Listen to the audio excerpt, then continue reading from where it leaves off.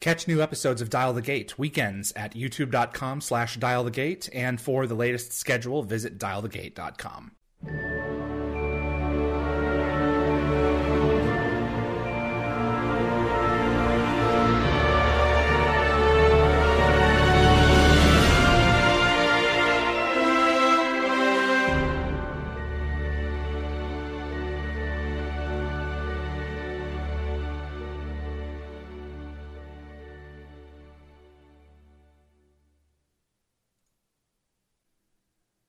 Welcome, everyone, to episode number 21.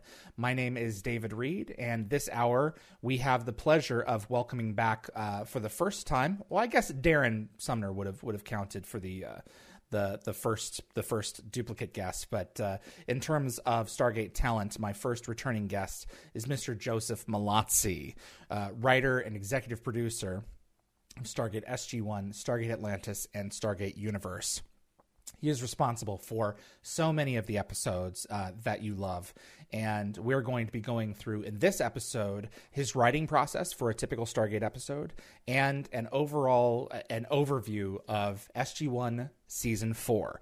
One of the purposes of this show is to provide an oral history for the future of fans who love the franchise and all of its aspects.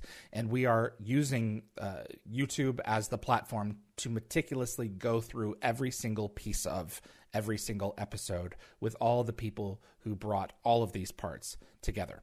So that's what we're going to be doing with this particular hour of, hour and a half, hour plus 45 minutes. We ran a little over. I just wrapped up with him and am now recording this for you all. But before we go back in time and bring in Joe, if you like Stargate and you want to see more content like this on YouTube, it would mean a great deal if you click the like button. It really makes a difference with YouTube's algorithm and will definitely help the show grow its audience. And please also consider sharing this video with a Stargate friend. And if you want to get notified about future episodes, click the subscribe icon. Giving the bell icon a click will notify you the moment a new video drops, and you'll get my notifications of any last-minute guest changes. This is key if you plan on watching live, and clips from this live stream will be released over the course of the next several days on both the Dial the Gate and GateWorld.net YouTube channels. That's all I've got lined up for you here. And let's go ahead and bring in Mr. Joseph Mallozzi. I am privileged to welcome back Mr. Joseph Mallozzi, who first joined us our first full week on October the 10th, I believe, and he's back again for round 2. Hello, sir. Hello, sir. Thanks for having me. Thank you for coming back. Actually, I'm distracted by your revolving Atlantis. I didn't realize it moved. I just got this in the mail last week. Okay. That's why I never noticed it before. Right. It's a 3D print from a Hungarian fan by the name of Kevin Sabo. And Amazing. He sent this to me. There are some talented fans out there, man. It's just absolutely ridiculous. My frustration with Atlantis is that Rainmaker generated the original model for Rising. And then other vendors got their hands on it and modified the design over the course of the show. And by the time they got to, you guys got to SGU, it was like, this ain't going to happen again. Destiny is Destiny. Everyone copied the same model. Was that something that they would come to you for and say, hey, we'd like to make modifications for it? Or would they just do it on their own? No, I mean... Honestly, I mean, everything went by Brad and Robert. Oh, okay. So, as the creators of the show, they always had final say on the look of the show. And our visual effects supervisor at the time was Mark Savella. And he was very particular about ensuring that the show was perfection, visually anyways, and from a visual effects standpoint. So I'm sure he ran everything by Brad and Robert. Got it. All right. You joined this series. Before I get into that, you and I did not talk at all about Utopia Falls in the last interview that I did with you. Tell us a little bit about that show. Whenever people ask me about Utopia Falls, it's not that I'm reluctant to get into it, but it was not my show. I was a showrunner. No. Okay. I mean, Dark Matter was my show. Okay. Utopia Falls was created by a very talented director named R.T. Thorne, who he directs television, but he really got his start in music videos, and he pitched calls it a genre bending sci-fi series. It's a hip hop sci-fi YA series, and it's really interesting. I've never seen anything quite like it. When he pitched it to me before he went off to pitch it to Hulu, I thought, wow, this is really smart and good luck, and ended up selling it to Hulu. I needed a showrunner, and he's like, hey, I need a showrunner. And I was like, I can't think of anybody who would be good for this. I thought he was asking me for a recommendation. He was like, oh, I see. No, you. And I was like, oh, no, I'm not hip hop. And he's like, no, I'm hip hop. You're sci-fi. And so I ended up bringing on my dark matter crew, and we got in the room, RT and I, and we essentially broad stroked the first season of the show, and then we got into the writer's room, and we broke 10 episodes over the course of something like ridiculous, like, I don't know, like 5 weeks. And then we just went off and wrote, and it was a fun experience. I mean, any production is tough. Any production will have its challenges, but it was just nice to, I guess, get the band back together. Meaning my old crew, and working with RT was a lot of fun. So if you like hip hop, if you like YA sci-fi, maybe it's the show for you. Is there in the stream of like young adult, like the 100, Yeah, I guess it's not quite as dark as the 100. Okay, got it. And would there be any surprises, like cast members from or supporting cast from Dark Matter that make an appearance? Yeah, actually, Jeff Teravainen, who played Lieutenant Anders on Dark Matter, plays a very prominent role. Kate Drummond, who guested on Dark Matter as a sort of a member of one of the corporations who turns out to be an alien. But I was just thinking about this the other day, that she actually auditioned for another role. She got food poisoning, was in the hospital. I ended up reaching out to her and saying, hey, are you okay? And she's like, yeah. She's like, I'm so sorry for, letting you guys down. I'm like, oh, don't worry about it. I said, we'll circle back and we'll find something for you. And then I ended up finding something for her, and she was terrific.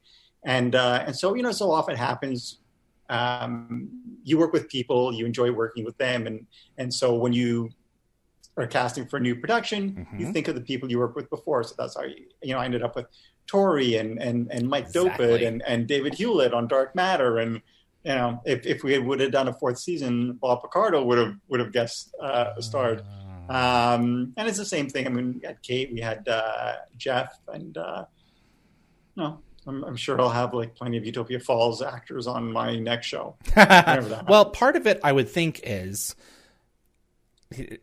I would think that when you have someone that can deliver and do the work, why not bring them in? Yeah. And if there's someone that you enjoy watching, why the heck not? Yeah, and there are times when an actor or actress would be perfect for something. In the case of Commander Truffaut on Dark Matter, I really wrote the role with Tori in mind, much the same way that Phaedra, who's the big bad on Utopia Falls, I wrote with Kate Drummond in mind, because I knew they would be perfect for the role, and they were. Yeah, absolutely. It's always exciting when what you had on the page, it's got to be, just comes right to life exactly, or almost as close as possible as planned. It's one of the things that I want to talk about with you now, going methodically through your Stargate journey. We're going to start in this episode with Season 4, may dip into Season 5 a little bit, depending on how quickly we move through the material. You joined with your writing partner, Paul Mully, in Season 4. And so the seasons always started up pre-production. An early break of the next season shows would begin before the end of the previous season. Is that right? Like a general idea? What would that process be early on for Season 4? Well, Season 4 was kind of an outlier for us because we came in late, really. I mean, a better example would be every other season where we would end and we would already be thinking of stories for next season. And so usually we would take like a couple of weeks off and sort through post-production. And then the writers would gather and pitch out stories. And we would spin for maybe a month and a half, 2 months, wow. and try to get at least a good, at least half the episodes for the season in some sort of rough shape. By rough shape, I mean an outline. And then each of us would go off with a script, maybe two, and we'd head off for the holidays, and then come back in usually February, hopefully with a script or two. And of course, I mean, we were doing, I think, 20 episodes in the latter half. Yeah. Well, 22 initially, 22 20, yeah, and then 20. So you would think that coming in with 10 scripts would be great, but really production is a machine and begins to, eat your way through all that material very quickly. So, of course, while you're in production and while certain writers are overseeing prep of their episodes or checking out set or in post-production, the other writers are, again, in the room spinning story ideas to finish out the season. So for a typical season of Stargate SG-1, when would filming start? It varied, I think, around March, though, mid-March. Okay. Was when we would start actually.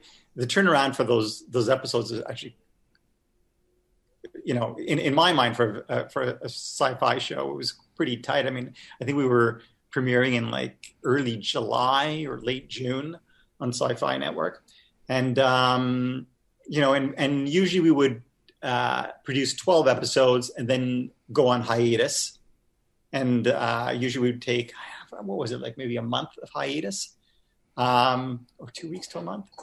A month seems a little long. In any case, and then we would come back, and of course the crew would ask, "Hey, what did you do on vacation?" And of course, the writers, what we did was we just wrote scripts, and then we would power through to, I think, September, maybe early October, at the latest, and then by like November we were spinning for next season.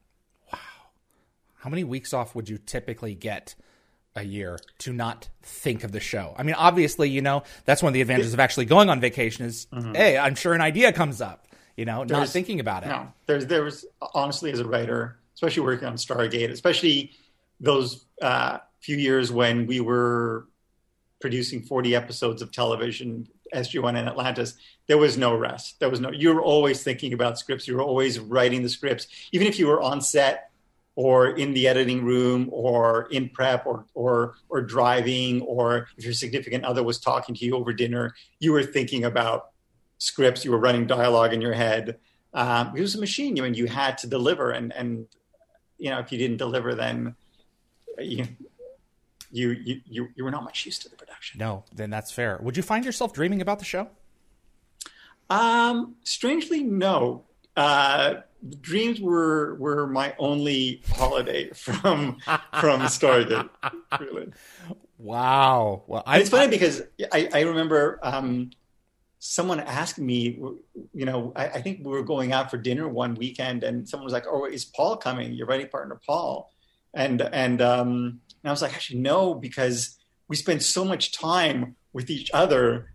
I mean, what was it, like 7:30 to 10, 11 hour days, if we went to set longer, that I won't say we were sick of each other, but we had clearly seen enough of each other during the weekdays. Yeah.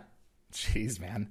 So let's take a step through, actually 10 steps, through a writing, through the outline of a show to the production of a show to everything from the writing perspective.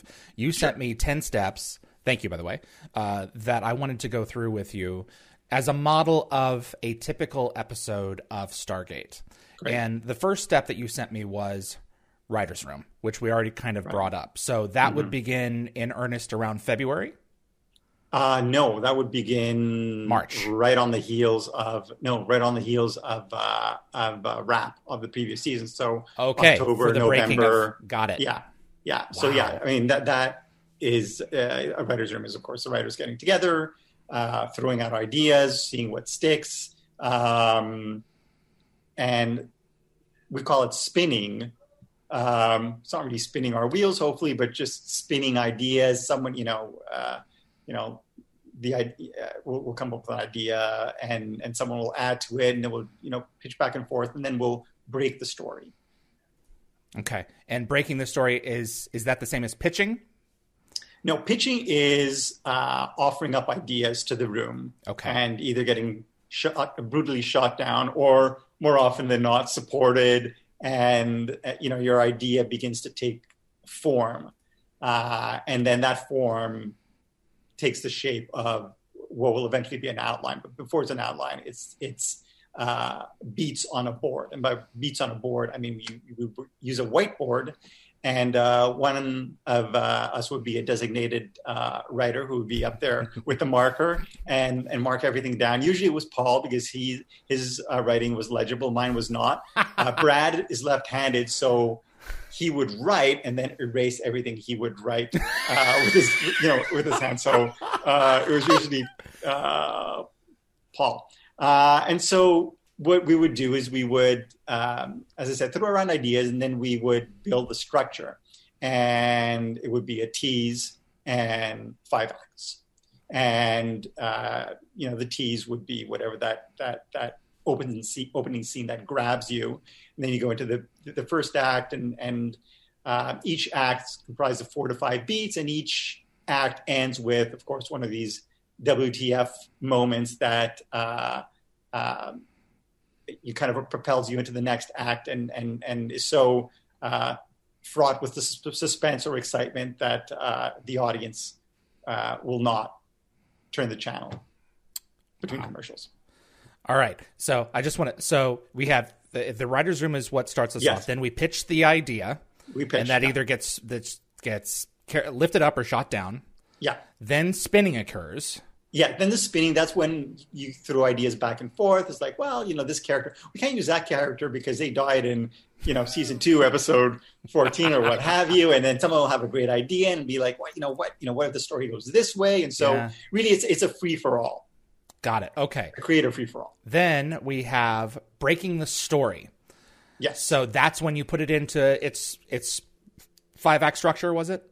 Yes, exactly. And the 5-act structure, and then within those 5 acts, they're the beats.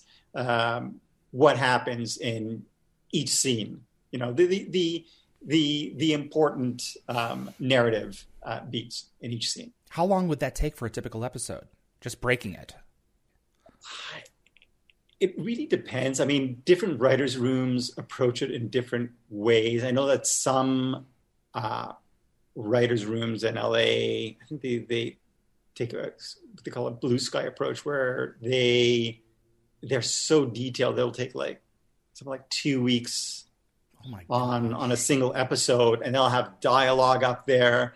And we were a little more freewheeling on Stargate, and it's something I always preferred, and as I did with Dark Matter, I did with Utopia Falls. We honestly, a couple of days, usually 2 to 3 days would be a lengthy time to break a single episode. And by the time Atlantis came along, were you alternating between SG-1 and Atlantis? Or were you trying to keep flow and do a block of SG-1 and then a block of Atlantis? No, when we tried to get as many episodes of both shows as possible, and then whoever was available, if SG-1 was running short on the scripts, then we would get together and we would spin some ideas and look ahead. So the writers' room for SG-1 and Atlantis occurred in the same room with the same group of people? Yes, with the same group of people, yeah. Okay, fantastic. Then we have an outline. Yes. Now, is this after a writer has been designated for the episode? Yeah, usually the person who comes up with the idea is the writer who gets to write the script, but not always the case. Some writers are very good idea people, other writers are very good in the room, and other writers are just very good writers. And hopefully, everyone's a good writer, but some writers are just not great in the room, and some people are just not great idea people. They're better at taking someone's idea and kind of refashioning it or building upon it. But we would take the beat sheet, and each writer would get a script to go home with, and they would go off with the beat sheet and flesh it out into a full outline. The outline's usually, 8 to 12 pages, and you would just take the beat sheets that you have, sort of those beats, and really just elaborate upon them. Okay. When I'm looking down through the episodes here, a lot of times there is a story by and then teleplay by credit rather than a written by. Is that when you would have an idea, but another writer would ultimately write it? Is that when that circumstance would take place? Those are kind of rare situations where a writer will come in with an idea that's almost fully fleshed out, but is unable to write it themselves. At that point, they hand off the teleplay, and so they get the story credit, and the writer gets the teleplay credit. And for technical speak, on the back end, are those different? I'm curious. I mean, you may not even want to elaborate about it, but I mean, in terms of someone who is fascinated by the process, are those different percentages in terms of royalties? Yes. Okay. Yes, they are. Interesting. Yes. All right. Then we have the revised outline. So from outline to revised outline, how long are we? Will that also depend as well? I think an outline usually takes you, maximum a week, and you deliver the outline to the other writers, and they will read it, over the weekend or a day or two, and then everybody gathers together, and they will give you notes, and then you go off to incorporate the notes. And usually that takes you maybe a couple of days, and you come back with your revised outline. And occasionally you'll get another set of notes, and you'll go off and revise and deliver another draft of the outline. But usually by the end, once we had notes on the outline, we were usually pretty good to go to script, because at that point we kind of trusted one another enough to know that we would incorporate the notes. And by the latter half of each of the seasons, when we're getting into 17, 18, 19, are all of these processes occurring at once? I mean, are you writing outlines for the later episodes while developing, writing specific scripts for? Yeah, absolutely. Absolutely. Oh I look back at some of my my blog posts from way back then, and I would, I'd be talking about, okay, I'm prepping. It was crazy. I pitched an idea for episode 17. I just delivered a draft for episode 15. I'm in the process of locking, editing, picture locking episode 14. I just saw the rushes for the dailies for episode 12. They look great. I'm in prep on episode. Anyways, it was just interesting how we would juggle so much, and the fact that all the writers in that room were de facto showrunners. So that's what made it work.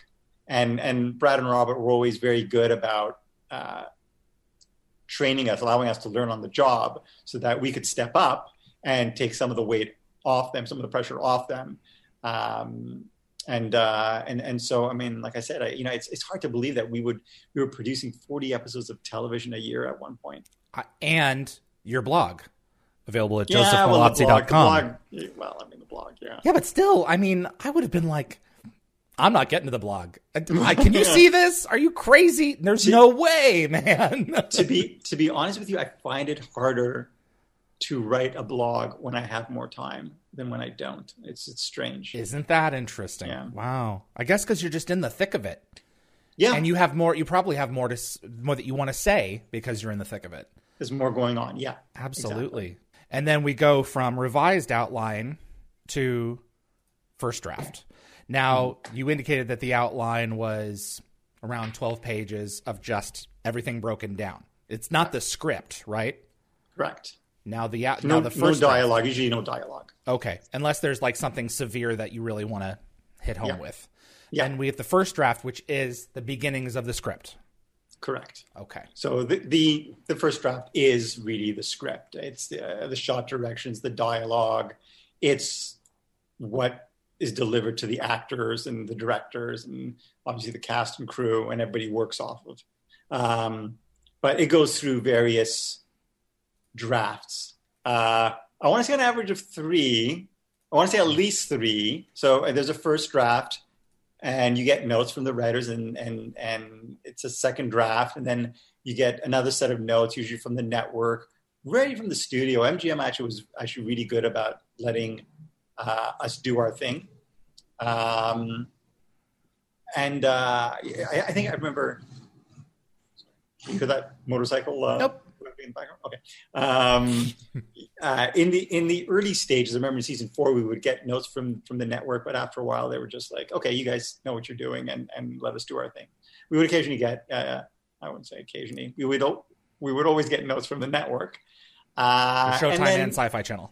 No, actually, but at this point it was Sci-Fi. Sci-Fi. So Showtime didn't give notes. To the best of my recollection, no, I don't remember getting notes from I always wondered about that relationship because you went from one to the other. Yeah. So, all right. Yeah. So you got your first draft, and I think it's pretty natural what happens next. You get your second draft. Yeah. Can I just back up again? I want to say that I don't recall getting notes from Showtime, but at that point in my career, Brad, we were fairly junior, so it could very well be that Brad was doing the rewrites and then dealing with Showtime. So got it. That's a question for Brad. Okay, that's fair.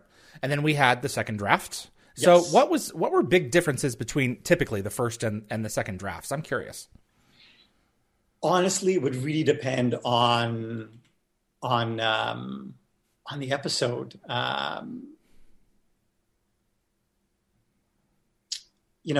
Usually the big differences were between differences were front loaded. So the idea you pitched would often be drastically different from the outline, and the outline would be a lot of times fairly different from the script from a structural standpoint, usually, and then and so on. It really, like I said, it depends on the episode. I know that personally, for me, my shortcomings as a writer when I was working on Stargate, the note I would always get was I would give the audience too much credit, meaning I tended not to. I didn't like exposition, so I tended not to explain things and relied on the audience to put things together. And it's a note I would always get, that my writing partner would always give me, that I was giving them too much credit and that I had to make things a little more obvious. So that it was kind of a learning experience for me. So things like that, making it more obvious in a way that obviously wasn't clunky, was a challenge. And usually, like by second draft, they'd usually be in pretty good shape. But of course, anything could happen. I remember, what was the episode? Was it Last Stand? It was a Summit Last Stand where more information. Martouf was supposed to get guest star. Yeah, JR. J.R. Bourne was supposed to guest star, and then he got there was a conflict, and so he couldn't do it. So we just had to go with Lantesh, who's the symbiote. With the symbiote, and I was like, well, we do this like very romantic scene with the man with Carter and the symbiote and kissing the symbiote goodbye, and but that was like one of those instances. But sometimes you lose it, when you're in prep, you may lose a location, and suddenly it's like, oh, it can't be in a coffee shop. You have to. We're shooting near a park, so maybe let's have this scene in a park. So, so changes like that would often impact the rewrites. Would often watch the show and you would have hangars or any kind of like old abandoned warehouses, I'd be paying attention. You'd recognize the red trim across a lot of those sections there. It's like they didn't have to go too far for that one. And I often wondered in those situations where under which circumstances those were built right into the script, and other circumstances it's like, well, that location fell through. Bridge Studios is just going to have to pinch hit one of its sound stages just to pull this off. I think it was very rarely that we had to scramble like that. I mean, one of the things that we were always very good at, that Brad and Rob taught us, was to produce on the page. And by produce on the page, I mean, what you write an efficient script, meaning you know what your budget is. So you need how many days at this location and how many days at this location. And you just write to these locations, or you write to your standing sets. But it was very rare that we would have to pinch it. I remember actually, I think once, I think it was just like a malp transmission, a message, and we just shot it. We just used like a brick wall on the bridge lot. And this one comes up because I remember actually Paul and Michael Greenberg are our longtime exec producer on Stargate SG-1 got into it because I think one of them wanted to use a brick wall and one of them didn't, and they kept on going back and forth in that prep meeting. Yeah. You sometimes just gotta work with what you work with. A lot of those Malp shots too are like they're down and they're pointed up, so you've just got gray sky. And it's like, if you got to run outside and shoot one of these things for B-roll or whatever it would be, it's like got to do it, got to make it happen. Yeah. Let's move on. I have polish. Now, once you've got your second drafts, your third drafts, however many drafts you've got, the polish, is that more of typically finessing dialogue? Is it like stage direction at that point, or are those already foundation that's already in place? Yeah, I would love to say that the polish is the final stage of the process. And I guess, technically it is, but really the polish usually comes, before you get into prep. So you go through your two drafts. Your polish is just to, as you said, get the dialogue perfect, make any adjustments. Then it goes into prep, and at that point, you're like, this actor is unable to it's not going to be available to us. We can't do the coffee shop, and at that point you start making making changes. And those were never really that challenging. The challenging ones were, two. One is the script's too long. It won't board, meaning we had a set number of days to shoot an episode and a set number of pages per day. And sometimes the scripts were too long. They would just be, or they would be boarding too long, or they'd be timing long. And we would have to find ways to trim the script. So that was a challenge. Bigger challenge was when the scripts were coming in short, and you would have to either come up with that extra scene, and like sometimes it would be brilliant, like exactly window of opportunity, when Brad was like, "I got it," and he would go off. And Brad's idea. That amazing, a montage sequence. I mean, we all sort of like threw out ideas, but I mean, he was really the guy who was like, "Okay," and I mean, he already knew that. Jack was going to be golfing through that Stargate. Absolutely. Were those pants Rick's pants? I believe they were Rick's pants. That's fantastic. But oh, God. I could be wrong. Okay. And then we have number 10, production drafts. Now, what does that mean? Yeah. Sorry. Production drafts are really, once you have finished going through the process with the writers, with the networks, and everybody's equally unhappy, then your job is done, and you go into prep. And at that point, the script is locked, meaning scene one is scene one and scene two is scene two. And if you ever have, in the event that you end up deleting scene two and putting in another scene before scene three, that scene becomes, I think, like scene 2A. There's no more scene 2. It becomes scene 2. So essentially the script is locked. And at that point, you go into your prep week. So you start off with a concept meeting where all your department heads gather around the table, and your first AD will read the script or go through the script, and people will flag any concerns they may have. You'll clarify, we need a big floppy hat for this scene. We need, a Zat gun for this scene. And then everyone goes off and starts work. And prep week really is comprised of, it starts with a concept meeting, and then you work your way through the week. You visit with the art department and see what they're up to. They'll give you, they'll bring concept art and the props. Yeah, exactly. The props department will do a show and tell, and you go down to wardrobe, and they'll show you sort of their sketches of what they've got in the works. And you go through that week, and so much gets done in that week. And then the week ends with the production meeting, which is pretty much like the concept meeting. Your first AD reads a script. But by this point, it's just to ensure that everyone's on the same page. Everyone knows all the questions have been answered. You want to make sure.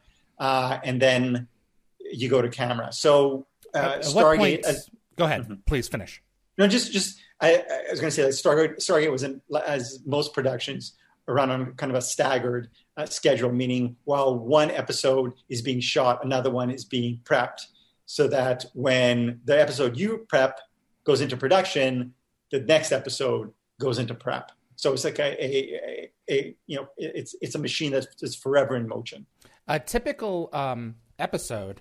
I remember going on up to the production rooms when we would be waiting for Bridget and for Carol, God bless them, to come and fetch us, and we would see the production calendar, and I believe it was 7 days of shooting for a typical episode. Was it's that hard right? to believe that basically it was 7 days, because that feels kind of tight to me. I think it was 7 days main unit and maybe 2 or 3 days second unit. Okay. Got it. Yeah, but I mean, it's very possible. I would say probable. And at what point in there was the talent brought around the table to read through the script? We did not do We didn't do read-throughs for SG-1. Oh. And we didn't do them at first for Atlantis, and then we ended up doing them at cast request, and then slowly but surely because we have to do them at lunch. That's the only time we could do them. Okay. And even though the cast requested them, after a while they started to they were busy with other things and they couldn't show up, and it reached a point where the producers were taking on the roles of the actors, the missing actors for the read through, and I think it reached the point where I think when we did 3 read throughs in a row where the producers outnumbered the actors, we decided that was we put an end to the read throughs. I mean, I like read throughs. I would do them all the time on Dark Matter, and I like them because it ensures that the cast reads the script, but it also allows you to get ahead of any issues that the cast may have. So, we would do the read through, and I would say, if you guys have any issues, please come see me. And someone like Roger Cross, who appeared in SG-1, mm-hmm. was very young and was a regular on Dark Matter. He always used to come by, and he would have ideas for his dialogue, and that was always very cool. So all actors have their own particular process. But at the end of the day, I always liked the read throughs because it ensured that everyone read the script, everyone was on the same page, and then hopefully you didn't have to deal with issues on the day where something the actor would be like, oh, I don't know if my character would say that. And right. And at what point, I mean, then you're going to have someone run upstairs and check at the last minute to see if it's okay to change a line. Right. I would say 2 actors who I recall were always really good about coming by the office were Robert Picardo and Beau Bridges, 2 of the most experienced heavyweights. Heavyweights. And they would always come by, and it was always amazing because they would ask to change the most, I don't say inconsequential, but the smallest things in the script. I guess they were just so used to productions where you do not change a word. That's what Rob said about Star Trek. It was very hard to do. Yeah. But I mean, if it makes them happy, you know. Yeah, I mean, and yeah. So I mean, I always appreciated the fact that they came up and asked. And I would always be like, great. And sometimes Bob would have like these ideas for like funny lines, and I would always go for it. You know, but I mean, you write the script because, you know, you need to hit certain beats. You need to make certain points, and sometimes be very frustrating when the actors would change the dialogue because it's, you know, occasionally the new dialogue would either contradict something that came before, or something that you were trying to set up earlier, or it would skip over required exposition or explanation. To let the story move forward. So from the time that how much time would it typically be that, and Rick was different because he got scripts as a producer, got them early. How much time would it be for the principals to get a script before shooting would begin on that particular episode? Would it be mailed to them? Would it be delivered to them to their trailer? What was that process? Yeah, usually either to the trailers or via email. And Brad and Robert were always very good, and it's something I learned from them that I brought to my various productions. They were always very good at preparing ahead of time. So, like I said, we would have like half the scripts ready to go before we would start the first day of principal photography. So the actors would have those early scripts. So I mean, there was never a time, unlike a lot of other productions, where they would get the script, let's say, the night before. There was none of that on Stargate. Yeah, a lot of shows had to, just based on how things were going. One of the things that I have always wanted to know, now that we're really in the minutia of it, I can bring it up because it's in context, is you watch a lot of behind the scenes DVD special features on all these different productions. You know, one of the ones that I like watching is the Lord of the Rings trilogy. And there always appears to be this dance between the writer and the actor in terms of the actor has to be able to create the character. But if you want the actor to emote a certain way, how much flexibility did you have in the script to say, Carter is perturbed by this, or, you know, she can't believe that this is happening, and that you want a specific look to be delivered on her face, like she's feeling this certain way? Was it something that you felt that how much granularity could you get written in the script before the actor would say, come on, you're stepping on my toes? And would it be different from actor to actor? Like I imagine later on in the series, you felt out the actors, and you know, I would write different notes based on each of their responses would be in each script. It truly is a symbiotic relationship, and as sort of you work together and you get to know each other and each other's rhythms, you know what to expect. And so, if there was an actor who, let's say, I knew didn't read the script, tended not to read the script before they shot, I would tend it happened.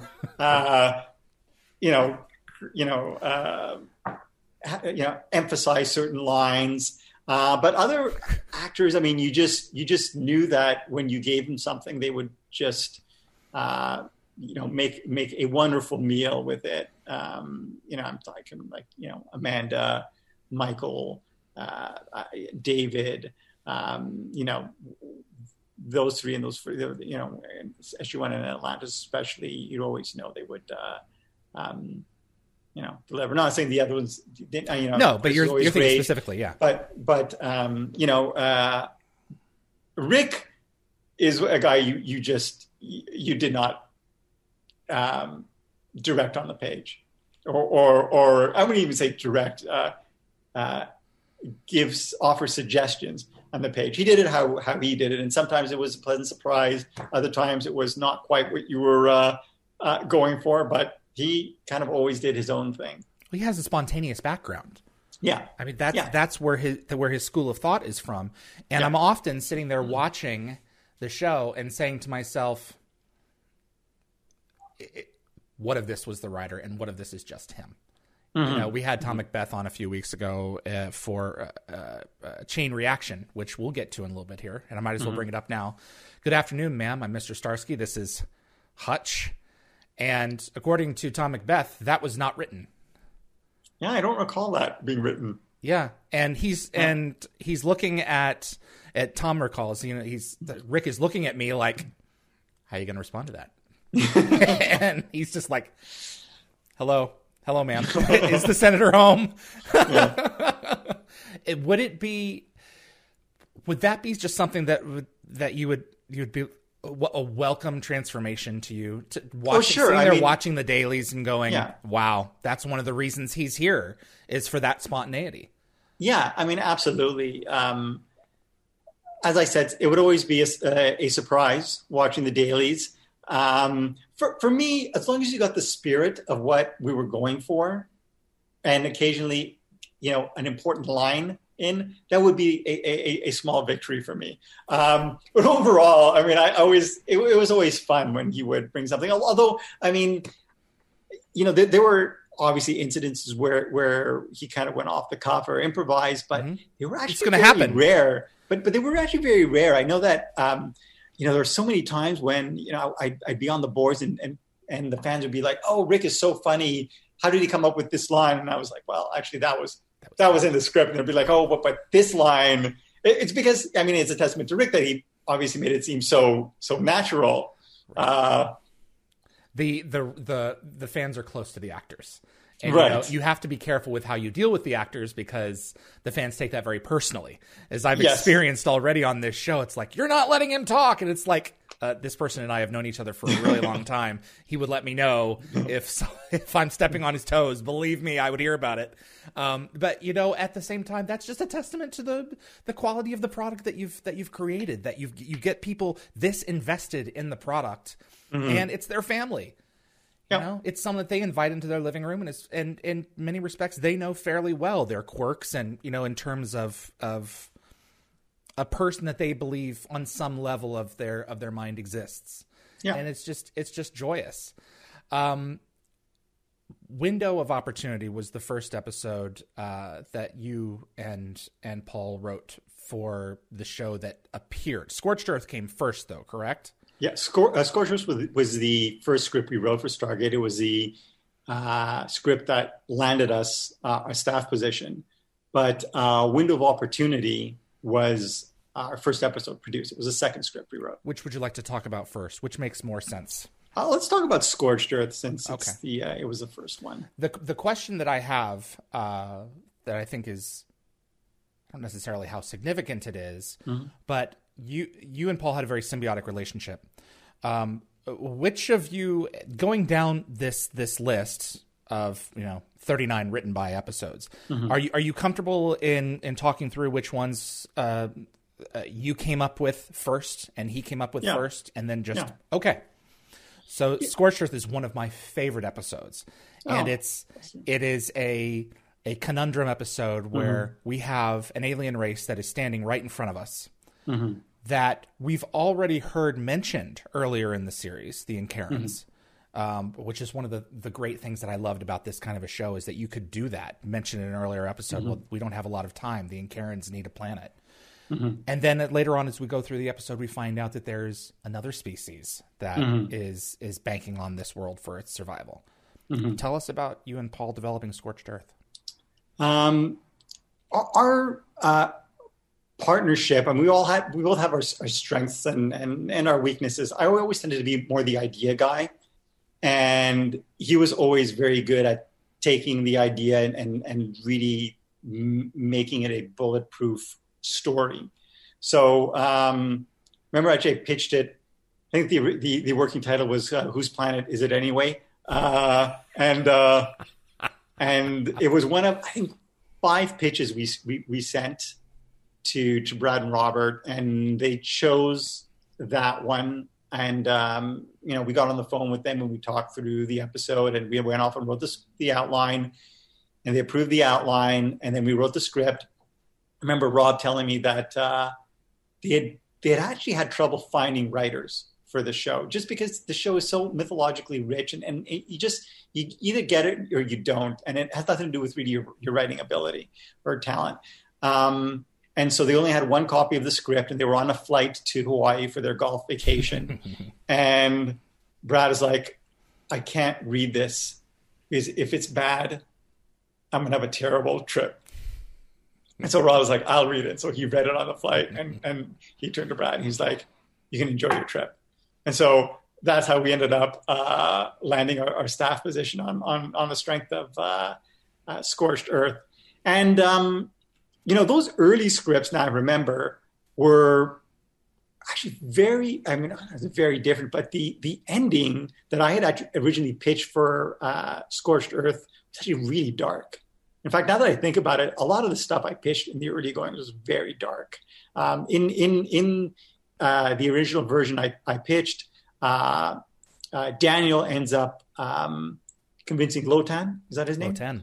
Yeah, to shut down the terraforming process and sacrifice the race for the good of the Ankarans. And it was and in the last scene, Daniel returns to the SGC, and he's essentially gifted a memento, and it's like it's like a recording of this beautiful alien music that plays through like the end of the scene, and that's how I envisioned it. And then when we went through the process and ended up being more of a happy ending that I didn't love as much, just because I thought that the solution, it's too perfect. It seemed a bit obvious. Everyone and perfect. Gets their cake and eats it too, which is fine. I love the episode. Yeah. But in talking with you about that, it would have been interesting to see had it taken a direction more along the lines of like Icon did in later shows. Well, we weren't able to avert nuclear war. It's done. Right. Yeah. Yeah. Those that actor. Let me pull up here. Is it Brian Markinson? Good for you. Look at that low. I remember, look at that recall. Did you go down to set at all? I did not go down to set. You remember Brian? I remember him because I remember his performance. I thought he was fantastic. I still think he is fantastic. He's, just another guy that unfortunately I've never had the opportunity to work with again, but I would love to. And Alessandro Giuliani, long before Battlestar, had a great performance as well. Mm-hmm. That's a solid episode because it, in many respects, it shows SG-1, the two sides of SG-1 fighting. You've got and for that reason, a lot of the Daniel Jackson fans did not like that episode. And it was interesting because it was kind of a trial by fire mainly for me, because I was online. Paul was never online, but to get that kind of visceral, angry response from the fandom was interesting. On what grounds? What were they upset about Daniel? Because he was arguing with Jack? Well, the fact that he was arguing with Jack, but also that point where Jack hits the trigger, and could have potentially destroyed the ship with Daniel on him. Yeah. Oh, that's a fair point. Yeah. Daniel was aboard at the time. Yeah. But these two made up the yin and the yang of largely what made the show fantastic, was their two mindsets. Daniel has always been willing to speak for those who are not willing or able to speak for themselves. Look, it made perfect sense. It was a bit dark. However, there was an exchange that was written into the script where there was a reconciliation, kind of a funny kind of moment between Jack and Daniel that ultimately the actors decided they didn't want to do. And so we lost it, which I think would have probably assuaged some fans, maybe not all of them, but a few. But in any case, that's what I remember about that episode. That reminds me a lot of the episodes that were a Star Trek show. You would have them back in their quarters. Mm-hmm. And then the doorbell would ring and one officer would come in and just explain their situation, how they felt about what we had just watched transpire. Whereas with Stargate, a lot of times as soon as the climax was over, in many cases, we fade to black. Yeah. Brad, especially, was never a fan of tags. That's called a tag. Yeah. Kind of the denouement. We rarely ever did them. Why? Why? Does he just feel it was not necessary, or? Yeah, I think it was just a preference. I like tags. I've used them abundantly in over the course of my career. I mean, in like my last two shows, Utopia Falls and Dark Matter, all tags. Always put in a tag. I always find that for me, just because maybe it's because my last few shows have been more serialized, but I would always like to end the fifth act with like a big dun dun dun moment, and then have a tag, kind of a quiet scene that would also end with almost like a double WTF that propels us into the next episode. But because I guess SG-1 was really more episodic than serialized, there was no need for the tag. But I always kind of liked those quieter, smaller scenes because they always went to character. And exactly right. Just I just kind of preferred them. Yeah. So one thing I do remember about this episode is I remember Rob did the rewrite on this episode, and he came into my office asking me to come up with a name for aliens.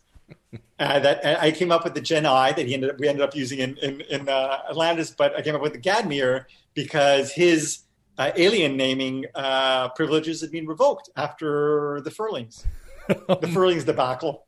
Oh my God! And the fans, like a dog to a bone, will not let it go. That's just it's. Has it surprised you over the course of the years, going from generation to generation of fans? And keeping your thumb on that pulse, what they continue to focus on, and what you'd be like, you know what, I really worked hard on this, and they never bring it up. No, not really. I mean, in a big picture sense, it's always the gate, it's exploration, it's family. And that's what I think, especially the latter is what all good science fiction is about. But then on, the specifics, there's certain things they like about, certain episodes. But really for them, the heart of the show are the characters. And that's not surprising. It's something I've always said that I learned on Stargate. People, viewers will tune in for the hook, but they'll stay for the characters. That's exactly right. Mm-hmm. Window of opportunity. Yes. It's brought up almost every day on social media. Somewhere I'm sure it is. Peter DeLuise directed a tour de force for Richard Dean Anderson and Christopher. Well, all of them, really. But I mean, Rick, his scene at the end with Robin Mosley as Malachi. If it doesn't bring a tear to your eye, or at least hit you in the feels, there's something wrong with you. Tell us about Window of Opportunity. Window of Opportunity originally, the pitch I came up with was very dark, and I think I might have mentioned this in a previous discussion, the fact that it was really about SG-1 encountering a civilization that was facing an apocalyptic event, and we're using a device to re-loop time in order to give them time to avert the catastrophe that never could be averted. And I remember Rob reading, and he was like, why don't we do this? And he was offering me, he's like, do this and change this and that. And suddenly I realized, I was like, we're just doing Groundhog Day. And he was like, yeah, do Groundhog Day. And you give that line to Rick. And at the time I was like, we can't just do Groundhog Day. And I realized really what, I think was it Hemingway who said every story has already been told. Ultimately, for some variation of the story's already been told, but what makes it special is that it's your characters who are living, experiencing it, and especially the fact that it's O'Neill and Teal'c, the two guys who know nothing about science, who know nothing really, little about the ancient language, were the ones who have to figure it out. And one of the things I always loved about Stargate was a sense of humor. I remember, Brad telling me one day, he was like, this series is just a comedy now. We're just doing a comedy.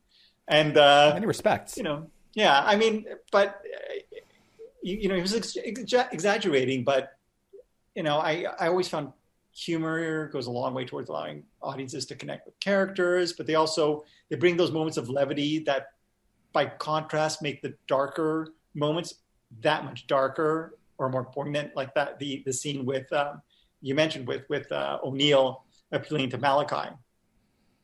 It's beautiful, and it's one of the most natural scenes of the show. Mm-hmm. If you really take a moment to understand where Malachi's pain is coming from, and force that character to think about what's going to happen next, and then what's going to happen after that. I mean, unless he's just so love-stricken and over the loss of his wife that he'll be willing to sit through her death again and again. What else can you do but shut it off? Correct. This is such an important episode of the franchise. I'm very curious as to what that original draft looked like. Did SG-1 come upon the planet and the time loop happened in front of them, and because they were out of that planet's loop, they just watched everything restart? No, to be fair, it wasn't a draft. It was just a one-page pitch. Oh, I see. So, and from that, we ended up with the outline for Window of Opportunity. So it was very different, but it wasn't really fully fleshed out. It was just an idea at that point. And in that original idea, SG-1 watched the civilization just go ahead and die? No, but they well, at the end, yes. Okay. So, now that I think of it, just back-to-back destroyed civilizations is what I pitched. And neither of them were destroyed in the end. So, Joseph Mallozzi, PhD, provides Latin for the novice in this. Yes, that was Peter Deloise. We were in the in the concept meeting, and of course the props department. What kind of shoelaces? What color shoelaces do you want? What kind of shoes do you want? What kind of a book do you want? And Peter was like, what was it? Latin for the novice. It was like author Joseph Mallozzi, and they were like, okay, and who chose Fruit Loops? We wrote Fruit Loops into the script, and we were having trouble actually getting the rights to Fruit Loops. And I remember, they came back and they were like, "How about Cheerios?" And we're like, "No, it doesn't make any sense." Jack, he's a kid. We ended up, and also Fruit Loops. Anyways, so we ended up getting the Fruit Loops. Yeah, and they had to be glued to the spoon. I don't recall. Like, I wasn't on set for that. Okay. But, oh my God. And so it ran short. I would think that, an aside, I would think that Daniel heavy episodes would typically move through the dialogue faster. One of the things that Martin Garrow told us about is when he was writing for First Contact, he had to keep in mind that Rodney and Daniel both spoke very fast. Sure. And that has to come into play when you're timing episodes, the velocity at which the actors will move through the content. Yeah. I mean, I think back to SG-1, and our those scripts would average 52, 53 pages, whereas the Atlanta scripts would average closer to 57, 58, sometimes 59 pages. Yeah. Well, the fact of the matter was that McKay had to move along a lot of the plot. Yep. That poor guy. That was his primary role, in addition to just being Rodney. Yep. Wow. Any fan reactions that you've gotten to Window of Opportunity over the years that stand out in your mind?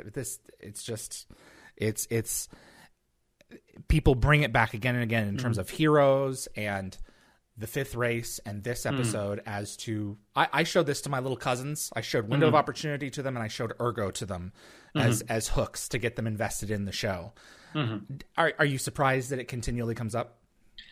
I am kind of surprised, to be honest with you. Just we did 300 episodes. It was like last year or maybe earlier this year, I did the Stargate Greatest Episode Challenge, where I had all the fans vote on episodes, and then we did, kind of the head-to-head, and Window of Opportunity ended up coming out on top, which was, I'm glad fans loved the show so much. But I think, I think the funnier episodes tend to do well, but it was also a funny episode with heart and humor. Exactly. If you can get a balance. combination of that, then you have a winner. So I'm just glad it worked out and the fans exactly enjoyed it. Right. And with Dark Matter, all the time in the world. Yep. And it's kind of funny. I was saying, I bookend my career with time loop episodes. Was there a subconscious hope that it would be along the levels of success in that individual episode? Oh yeah, absolutely. That one was actually, in many ways, a very difficult episode to write, but also a very fast write as well. It was weird in that I knew I wanted to do a time loop episode, and I ended up watching 24 time loop episodes of every genre show that has ever done a time loop episode, because they've all done them, right? So you want to do something different. So I synthesized the formula and I try to kind of find a way to subvert it.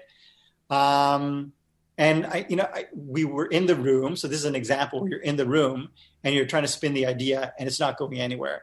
One of the things my former writing partner, Paul, was very good at was flagging issues, which he would do. But sometimes when he would do them in the room, he would not offer up a solution. And so we would kind of hit a wall. And we spent 2 days in the room, writer's room, and we got nothing done on Window of Opportunity. Sorry, not Window of Opportunity, on All the Time in the World. And then I remember it came time for me to write it, and I just started writing, and I pretty much wrote the entire script in a day, which I've never done before. In a way, but it was a funny episode, and I tend to write the funnier ones faster. And so everything just kind of came together in a scary way.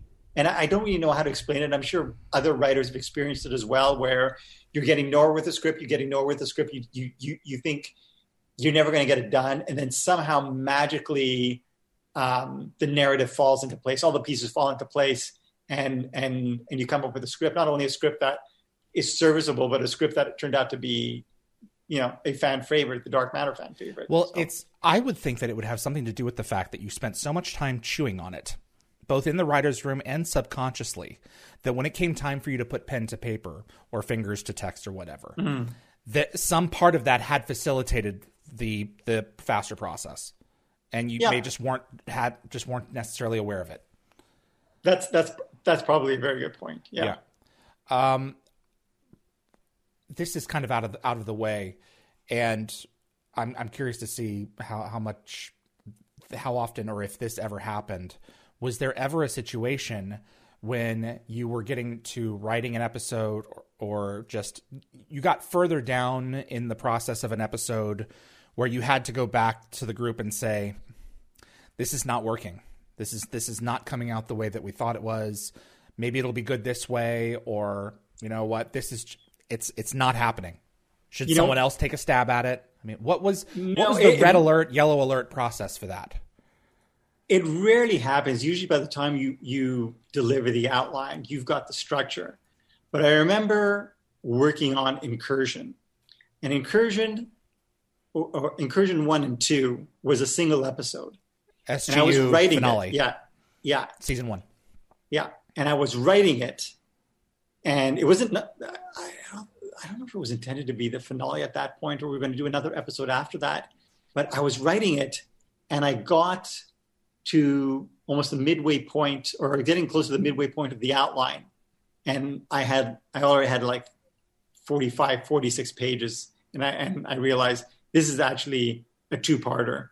And I told the guys, and they were like, okay, write the two-parter, and turned into a two-parter. And so when you watch the episode, it's kind of interesting because, I mean, I don't think it lags at all. It moves fairly quickly. But just so much going on. Sometimes you misjudge your outline. It rarely happens, but when it does, you either find yourself with, too much story or not enough. And in the case of Incursion, we had too much. How often in that first draft would you spit out?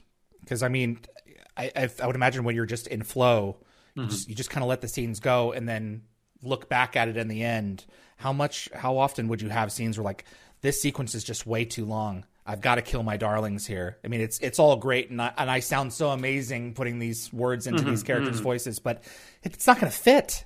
There's no time. Yeah.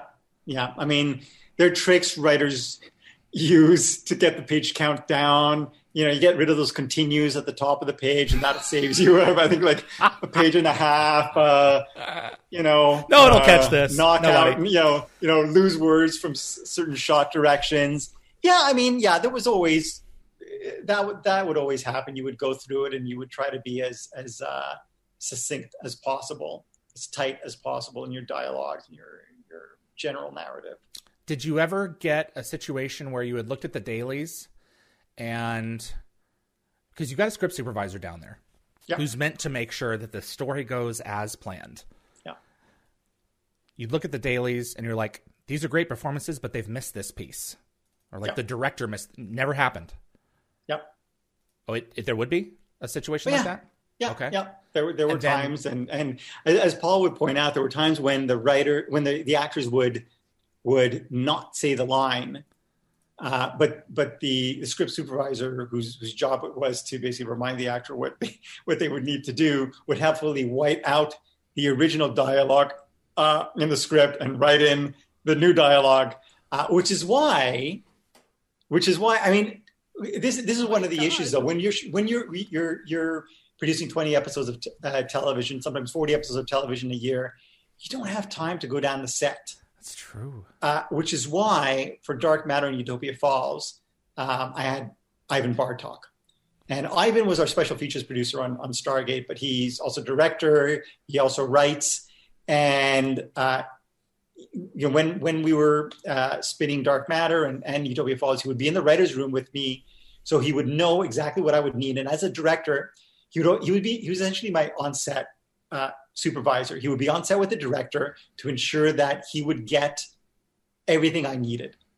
Because sometimes directors, and I'm not saying, I mean, there are a couple of directors who I love, but they still do this. They have a cut pattern in their head. So they think, oh, I don't need the close-up here, or I don't need, you know, the master here, you know, or I can do this in kind of a oneer. But I like to have choices when I go into the editing room, and if I don't have the material, then I'm handcuffed, and I don't like to be handcuffed. So I was always very good at saying, hey, to the director, make sure you get this. Or in the case of an actor, I mean, like I said, I would try to avoid that on Dark Matter by having the read-throughs. If an actor had an issue with the script, he would go to Ivan, and Ivan, if it was like a big issue, he would text me. But more often than not, you know, it rarely happens. But, you know, it was just nice to have someone on set to do kind of that kind of quality control. I mean, that was Michael Greenberg on SG-1 and the directors. I mean, Andy Makita was our producing director on Atlantis, and they served that role. But it's tough if you're not in the writer's room, I would argue. Yeah, I would think that one way or another, I mean, there would be at certain points down the line, in one occasional episode, you would get a situation where you would have even though it's supposed to be on the page, and the script supervisor is supposed to making sure that all those beats are hit, a beat would get missed every now and then. You know? And you just have to kind of deal with it. Yes, exactly. Which I guess is what, you know, is what pickups can be for, if you would ever get a chance for pickups. Yeah, we would rarely do pickups though. Okay. Yeah. Scorched Earth, Window of Opportunity, Point of No Return. Oh, yeah. Was this one of your original pitches? Yes. Yes, as well. Again, I always kind of like the funny ones. And I remember actually the fans maybe not really liking the episode as much. I mean, it's Window of Opportunities, you know, it's tough to sort of follow that one. And also it was kind of a little sillier than most episodes that had come before, but I kind of loved it. I thought Willie Garson was terrific. Did you have any say in picking him? Did he audition? No, at that point, chosen earlier. I believe, I'm not sure, to be honest with you. I don't recall. I mean, at that point in our career, we were co-producers. Brad and Robert were always nice enough to show us the auditions, and occasionally we would weigh in, but really Brad and Robert made the call, and of course Rick and Michael as well. Okay. Yeah, I would think that you're trying. There are a number of people in the Stargate community, a handful of them, who do fervently believe that the franchise is a cover for something that the Air Force is doing. So when you create a character that is heavily invested in sci-fi, I would imagine that some of them would probably take an issue with it because they're like, that's not me. It's not meant to be you. But I mean, you see that, and right, that's just how it is.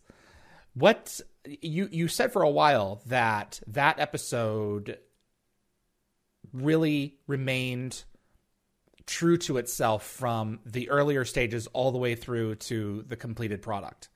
Yeah. Is that still the case when you look back on it? And does it still hold a special place in your heart? It does. I mean, I haven't rewatched it in a while, but I mean, after, like I said, we came up with the pitch for Scorched Earth, and it was a darker ending, and that was changed. And then Window of Opportunity, the original idea pitched was very different from the end product, and then the end products were fantastic. The Point of No Return was the first one where, from start to finish, the story pitched was pretty much the episode shot. And it was fun. I think back to it. It was fun because I remember Rick had a really good time with the episode. He got along really well with Willie, and it was an episode that just came together really well. And it's another one of those where the ending, even though it's a funny episode, the ending hits you in the gut. Yep. You realize that they were deserters from a planet that eventually didn't make it. Yep. Yeah. How early on was it thought that Martin would be perfect for the 100th and would if he'd taken some kind of medication and forgot that he was an alien? Yeah, I don't recall. I remember actually Rob pitching out the idea for 200, and originally it was just like Remember When, and it would just be a trip down memory lane, and we were like, well, it needs something more to hang off, to hang those stories off of it. It needs, a central story, and we went back and forth. And I don't recall who came up with the idea of kind of the TV show, but Wormhole Extreme is what I'm asking about. Like when Wormhole Extreme for the 100th, 200 later, but for the 100th episode, how early on was it like, we had a great time. Well, that character was great. Yes, yeah. I mean, in that case, it was very much the fact that we loved Willie and what he did in the episode, and we wanted to find a way to bring him back. And whereas Point of No Return was, like I said, it felt like a bit of a departure because it was a bit silly. I mean, Wormhole Extreme just kind of blows the right off. Doors right off, right? Yeah. We fully embrace the fact that on some level this really is a comedy. Yeah, we did cameos and just so many in-jokes in that episode. I have to go through it. I mean, to be reminded of all the little Easter eggs, just mainly for us, the production. Would you please give your line from that episode? Hey, what happened to all the donuts? And then we didn't see Willie for another 100 episodes. I think on some level it would have made sense to just, revisit that narrative and use it as a storytelling device for a Treehouse of Horror kind of story. Yeah. What was it like writing 200?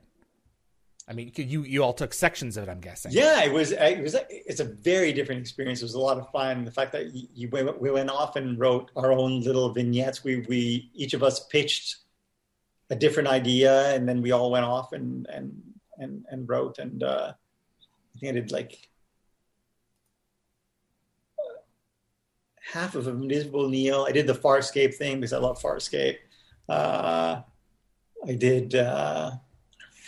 Forget who did the puppets. Was it Rob who did the puppets or Brad? Oh, gosh. Anyways, yeah, it was. Yeah, we'll get to that in the future. Yeah, one of my favorite guest stars. My favorite guest star actually for the longest time was Anna Louise Plowman. Mm. Dr. Sarah Gardner / Yes. Osiris. Yes. Yes. The curse. The Stargate really didn't do, because that's, if you watch a lot of Egyptian television or like things that take advantage of Egyptian tropes, curses and mummies and everything like that weren't really a part of Stargate's fabric. And this episode began to kind of like tap into that just a little bit. You got to be careful around these things; they may kill you. Tell us about the curse.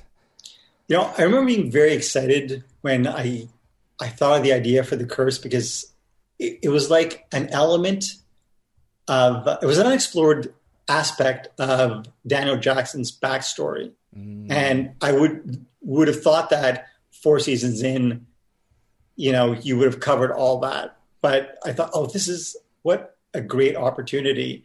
And as you said, Anna Louise Baum was amazing. There's something about British villains that make them especially evil. Star Wars, yeah. I remember it was great. I was, this one sort of Easter eggs for longtime Green Lantern fans, but probably all the characters were named after Green Lanterns. As the Stewart Expedition. I think Dr. Rayner was. What was the Dr. Jordan? Yeah, Dr. Jordan. Yeah. Gardner. Yeah. Absolutely. Sarah Gardner. Yeah. Did Anna Louise? Was she living stateside at the time, or was she overseas? No, actually, she was overseas. She was overseas, and so you would take overseas auditions. Yeah. Okay. Yeah. Very good.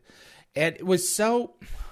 There is a rumor running through fandom that Daniel, after the death of Shara in season 3, that there was that material for Daniel. Dried up is not the characteristic that I'm going for. But was there an intent among the writers to give Daniel a narrative reason to really keep on going through the Stargate rather than just I'm with my team? There's got to be that was the original pitch for him being on SG-1. He's out looking for his wife, and then in season 3, his wife died. Yeah, was that on purpose in the curse to give him something else to keep an eye out for through the gate? No. To be honest with you, we joined in season 4, so we did not experience that. Although we were the first 3 seasons, we didn't live through the experience and kind of the shift with Daniel. So in our mind, he was essentially a member of the SG-1 family, and even though he wasn't, let's say, driven by the search for his wife, he was driven by this, who he was, his the hunger for exploration, his lead role in the team. That's what we saw kind of driving him after Shari's death. Backing up to the curse, I also I think this episode was the beginning of my what's the word, displeasure with some of these sci-fi advertisements for the you don't find out who Osiris is until the end of the episode, unless you watch the ad for sci-fi that basically shows her using the hand device and hurling them against the wall, and I was like, well, that's just fine. Okay. Did they even bother watching the episode? Sometimes that would happen all the time. That would happen all the time. The bomb isn't the building. In the building, the bomb is the building. Yeah. The one major line at the. Yeah. Yeah. Or when we brought Beckett back, the commercial was really, you won't believe the last 5 minutes, and then it's Beckett going, "What took you so long? Well, why won't they believe it? You already told them." There had to have just been a huge I remember that there was footage taken with Brad, and this is just kind of just to go into that. There was footage filmed where Brad did an interview, and he was asked to do an interview before that content was released, and then say something about it after the content was released. And wherever that went, they just put it out all at once. And it was like, guys, come on, have a little bit more sensitivity toward the product here. You know, I just remember actually once being on that was their kind of the marketing department. Yeah. And the representative from the marketing department was like, yeah, can you tell us, give us like a little like sizzle package of what we can expect for season I think 6, so that we can get our team excited so that they can, do like a really good job. And I'm like, are they, do you guys pay your team? Isn't that what, because I assume they're given the episodes at that point. Yeah. Do you want to be, do we really have to be excited to it's like, they're like kids, you gotta, hey, let's everyone do a good job and get paid. Thank you. And maybe don't reveal any spoilers. That would be fantastic as well. At some point it would have been like, can we just hire Gate World to do it? Yeah. They'll do a great job. We would have been ready and waiting. For the Curse. Yes. It's one of those episodes where, and you didn't do this a whole heck of a lot, where it's not a whodunit, but I guess it is kind of a whodunit because Dr. Jordan was killed, and we find out midway through that there's a Goa'uld running around, which I think actually that image right there is the MRI of the gate of ISIS. See, yeah, yeah. When you're writing a story like that, are you trying to figure out as you're moving through it, is this too obvious? I mean, we're trying to bait the audience into thinking that it's Steven, but it's Osiris. Commercial aside. Yes. Is it a dance when you're watching it and going, you know what, for some people, this is just going to be, I mean, there really is no way to tell that it's Sarah. You don't really leave any kind of hints. If you're watching, I mean, you can watch it again and see Anna Louise Plowman's, like, her facial expressions when she's trying to get Daniel to give some information, and then the frustration when it's not. It's clearly Osiris going, damn it, I'm not getting anywhere with this guy. Right. For that, did you think you pulled it off, or did... It's so hard to tell. I'll be honest with you. I mean, as I mentioned earlier, Paul would say I tend to be too subtle. I always like to kind of surprise the audience, but I mean, there are very few suspects in that episode, and you're never going to surprise everyone. There'll always be audience members who will be like, I knew Kaiser Soze was, so.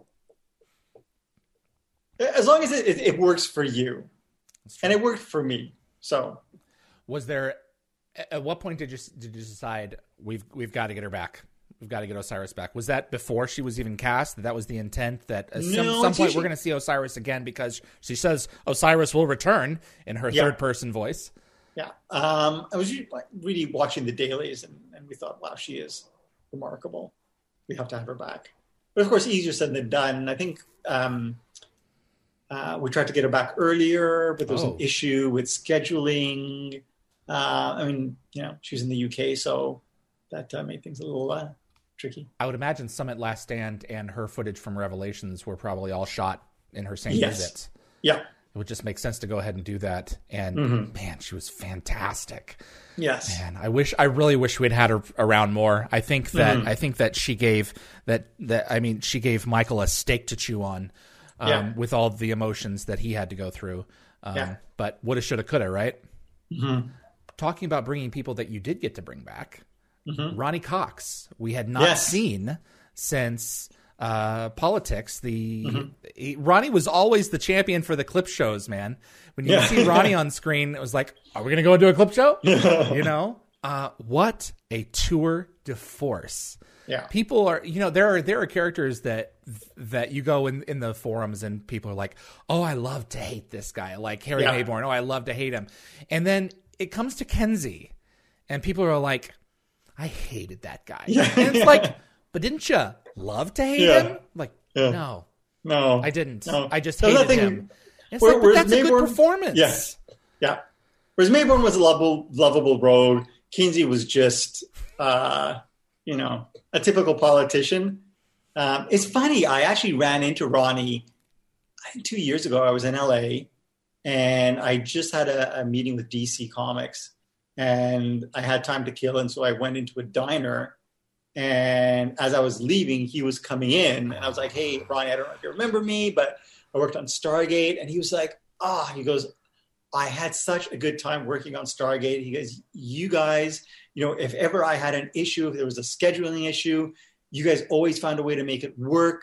I always really appreciated, the effort you guys put in." It was really nice to hear. I love to hear from people who worked on the show, especially guest stars who came in and were really, wowed by kind of the warmth and support, all around. Did Rick look forward to playing off of him? Yeah. I think Rick, really. There were certain performances where you notice Rick really step up. You do. And certain actors that he really responded to, and Rodney was one. Yeah, and Tom was another. Yep. Absolutely. This is a great show because it brings Hammond a little bit more front and center. Was there an intent for a while there to create a more Hammond centric in terms of the focus of the story kind of episode? Are you talking about Chain Reaction? Or are you talking about Chain Reaction? Chain Reaction. Yeah, absolutely. I mean, oh my gosh! I mean, I think back to that first season and how varied those episodes were. Very much so. And the fact that we try to, just offer up as different stories and different focuses, and Don was a great actor, and a good friend, and it was nice to give him an episode to really sink his teeth into. Lawrence Dane takes over the SGC, and we get a very different kind of personality.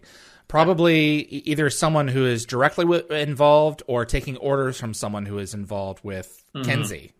Mm-hmm. And he nearly blows up the planet in one show. The actor was Lawrence Dane as General Bauer, a very different energy. And we found out how much we really appreciated having General Hammond there to hold back the tide. Yeah. Was that also Brad's actual daughters in that scene? I believe they were. Tessa and Kayla? Yeah. His young daughters in the background as Hammond's grandchildren. Which was, I believe, what episode was that? I think that was in Tin Man, which actually, there. Your granddaughters' names are Tessa and Kayla.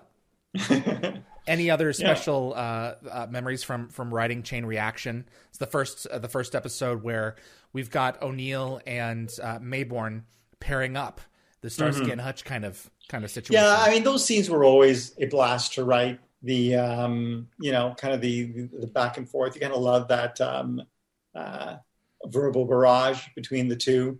Remember, that was a scene where they had to figure out Kinsey's password. That's Rob Cooper's dog, late dog Oscar, makes a cameo in that.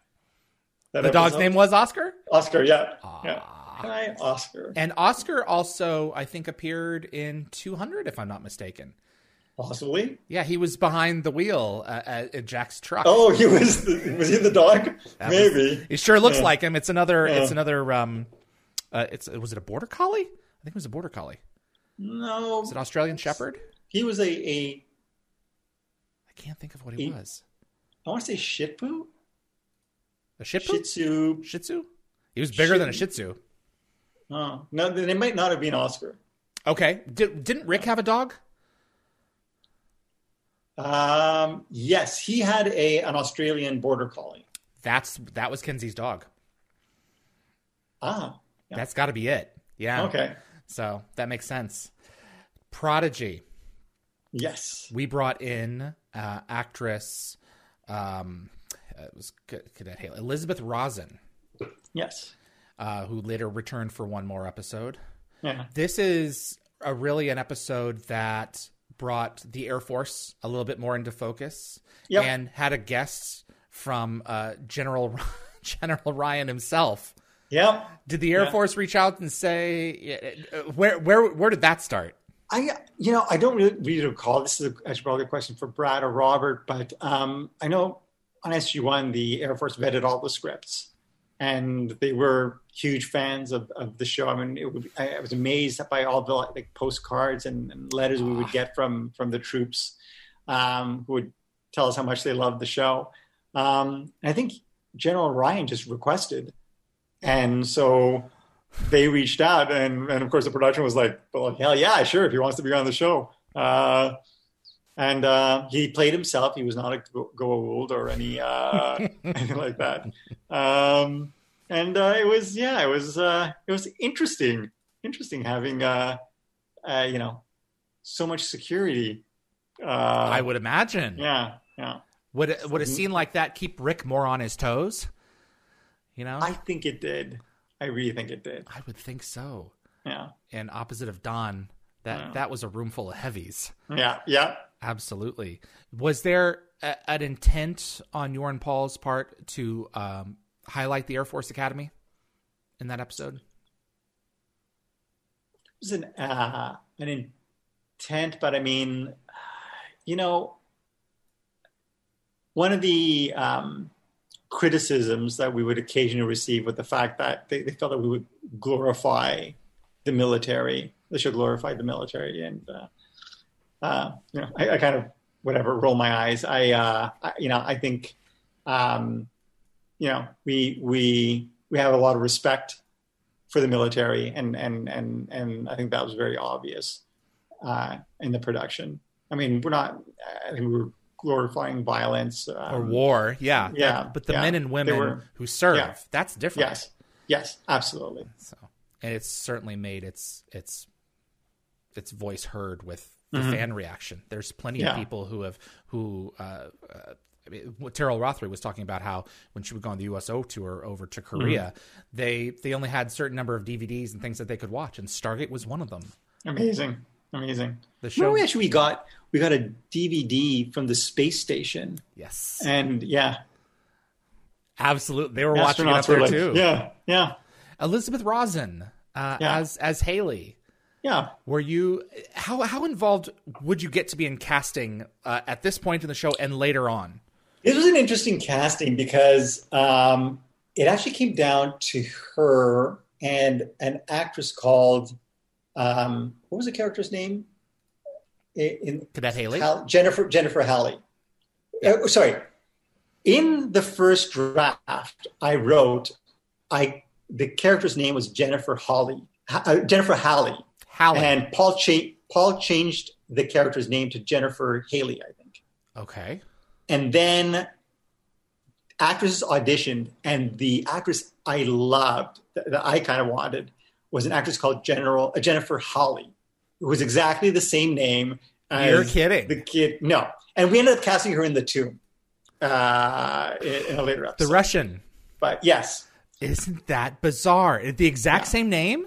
Yes, the exact same name. And it's just interesting because Paul was like, that's a ridiculous name. I think we have to change it to Haley. And I was like, oh, okay. And then... Oh, so when it went out to audition for Jennifer Haley, Jennifer Hawley showed up to audition for it? Yes. That's even more bizarre. Yes, it was pretty bizarre. Wow, absolutely. And Ivan Bartok also guest. Yes, as I like to refer to him as Blinky Cadet number 3. Yes. Because he blinks a lot. Yes. Oh, God. Who was the one who directed that episode? Peter DeLuise, because I knew he made him sit through several takes. Yeah. Notorious. Peter DeLuise. Which of the directors, I guess that's not an entirely fair question, would you look forward to working with the most? Which of the directors did you feel like you were most compatible with?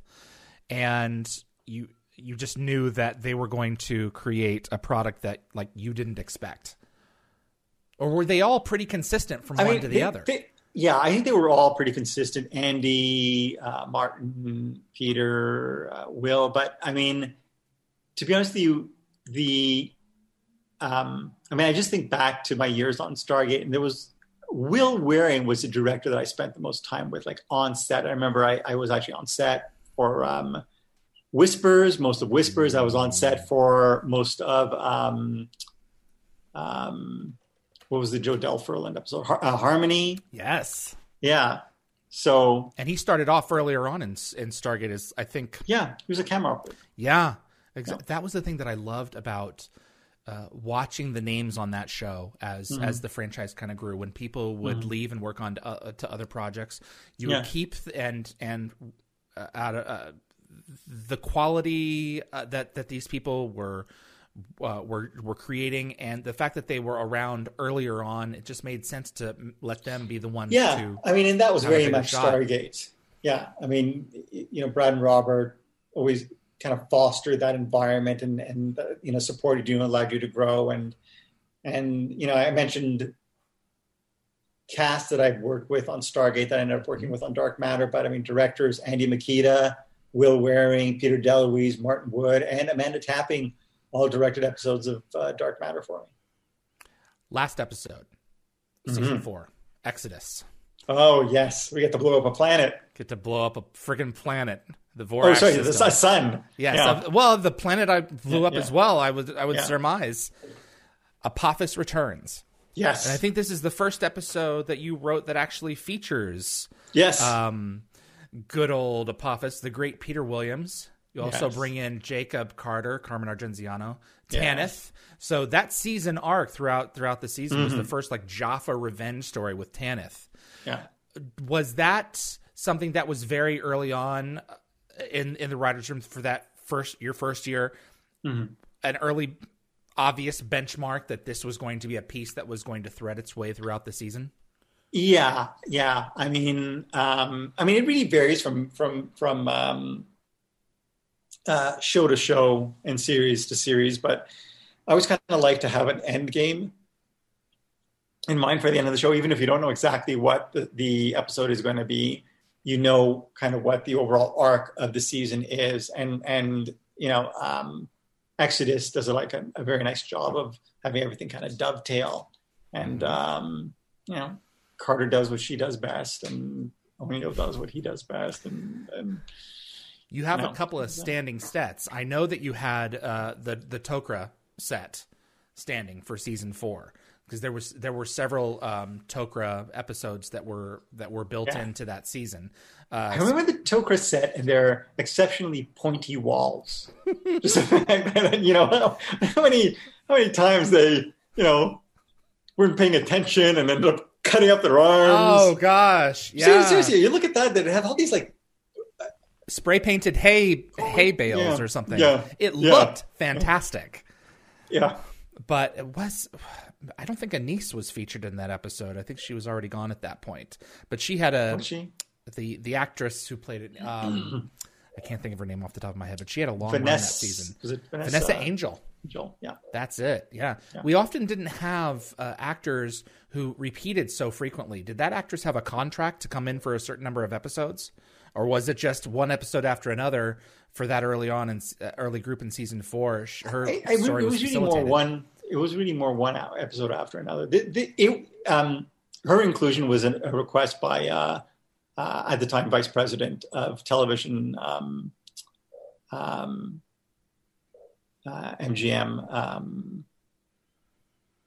Gosh, I can't remember his name. It's not Charlie Cohen. No. Okay. Charlie, by the way, I have to say, Charlie was Vice President of MGM Television after. You could not find a bigger sci-fi fan than Charlie Cohen. I mean, he was like the best of both worlds, because he was an executive, obviously, who oversaw the production. He has such respect and love for not only the genre, but the show as well. It will always warm our hearts to make Charlie happy. So, nothing but, very, very pleasant memories of Charlie. Hank Cohen. Hank Cohen. That's it. So no relation, I don't think. No relation. So he made a request for a sexy female alien. So we ended up including the sexy female alien, and we ended up giving him a line, because he appears in Hank does? Wormhole Extreme.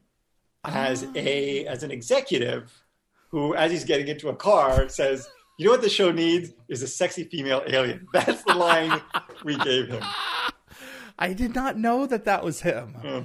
Oh gosh, what was it like bringing in Apophis? This character started the villains he's for iconic. SG-1. And Peter Williams is just such a terrific actor, and it was a real treat for us, and just to be able to sort of play in that sandbox, because he was a character who died and came back. Mm-hmm. And it was just a lot of fun. It was just such like I think back to that episode. It was such a huge episode. We mentioned the fact that all those episodes in season 4 were so varied. You have the small episodes, you have the funny episode, you have the kind of the kind of more the ethical sort of moral quandary of Scorched Earth, and then you have this the big spectacle of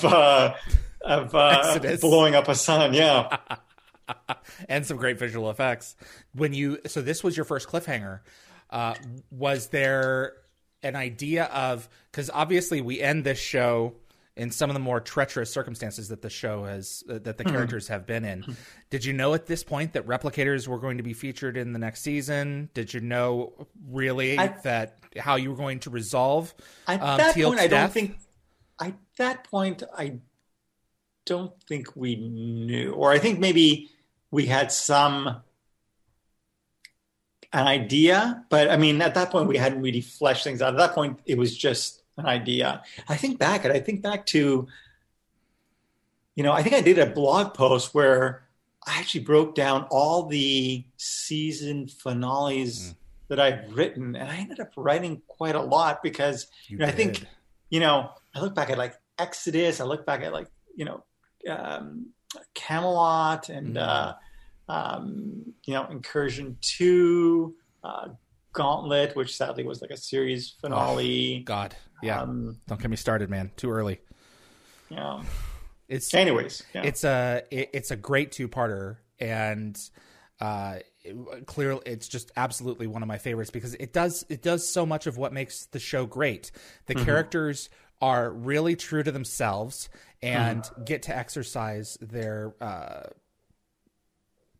best acting chops, and the visual effects were stellar. Yeah, it was really good stuff. Yeah, I really appreciate you going a little bit overtime with me here and walking me through your first. This was season. fun, actually. It's really stirred some long dormant memories. You don't need ginkgo when you got me. Maybe this gives me the inspiration and drive I need to finish this damn outline I'm working on now. So tomorrow. Fantastic. Fantastic. Thank you. You guys created a hell of a show. And the reason that you and I get a chance to talk about it is because people are watching, my friend. We just hit 5,000 subscribers last weekend. Wow. We're in week 5. Week 7 when this thing goes up. But it really means a great deal to me to have you as a cornerstone here to I appreciate it. And I mean, let me know what I can do, and send me the links, and I'll give you a blog shout out. I'll give you a shout out. JosephMallozzi.com. It's right there, the spelling on the screen. Yes. You got Canadian Thanksgiving. Has that come yet? No, it passed already. It did pass. All right. But we celebrate Christmas the same time you guys celebrate Thanksgiving. You do? No, I'm just. It's like, that's not true. It just no. My friend, I appreciate your time. Thanks for having me. Give all those me. Little puppers a hug for me. I will. You take care of yourself, and I'll talk with you real soon, okay? All right. Thanks, buddy. Good night. Bye-bye.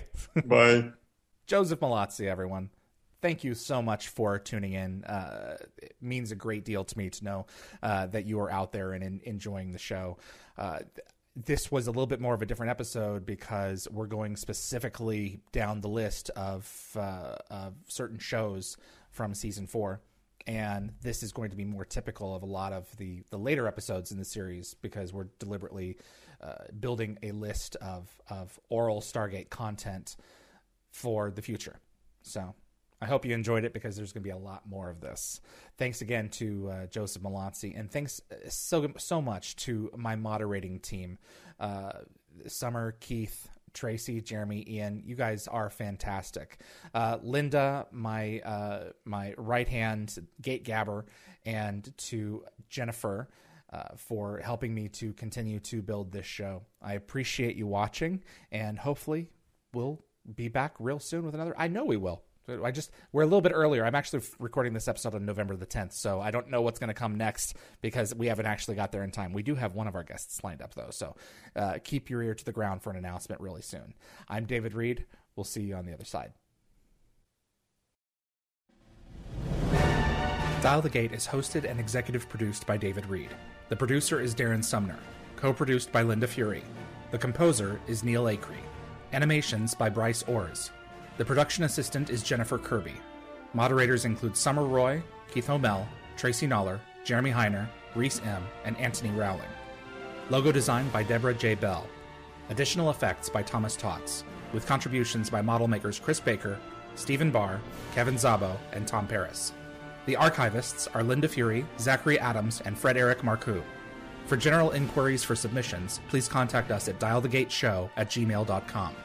Visit our website for the upcoming schedule, as well as an archive of our past episodes at dialthegate.com.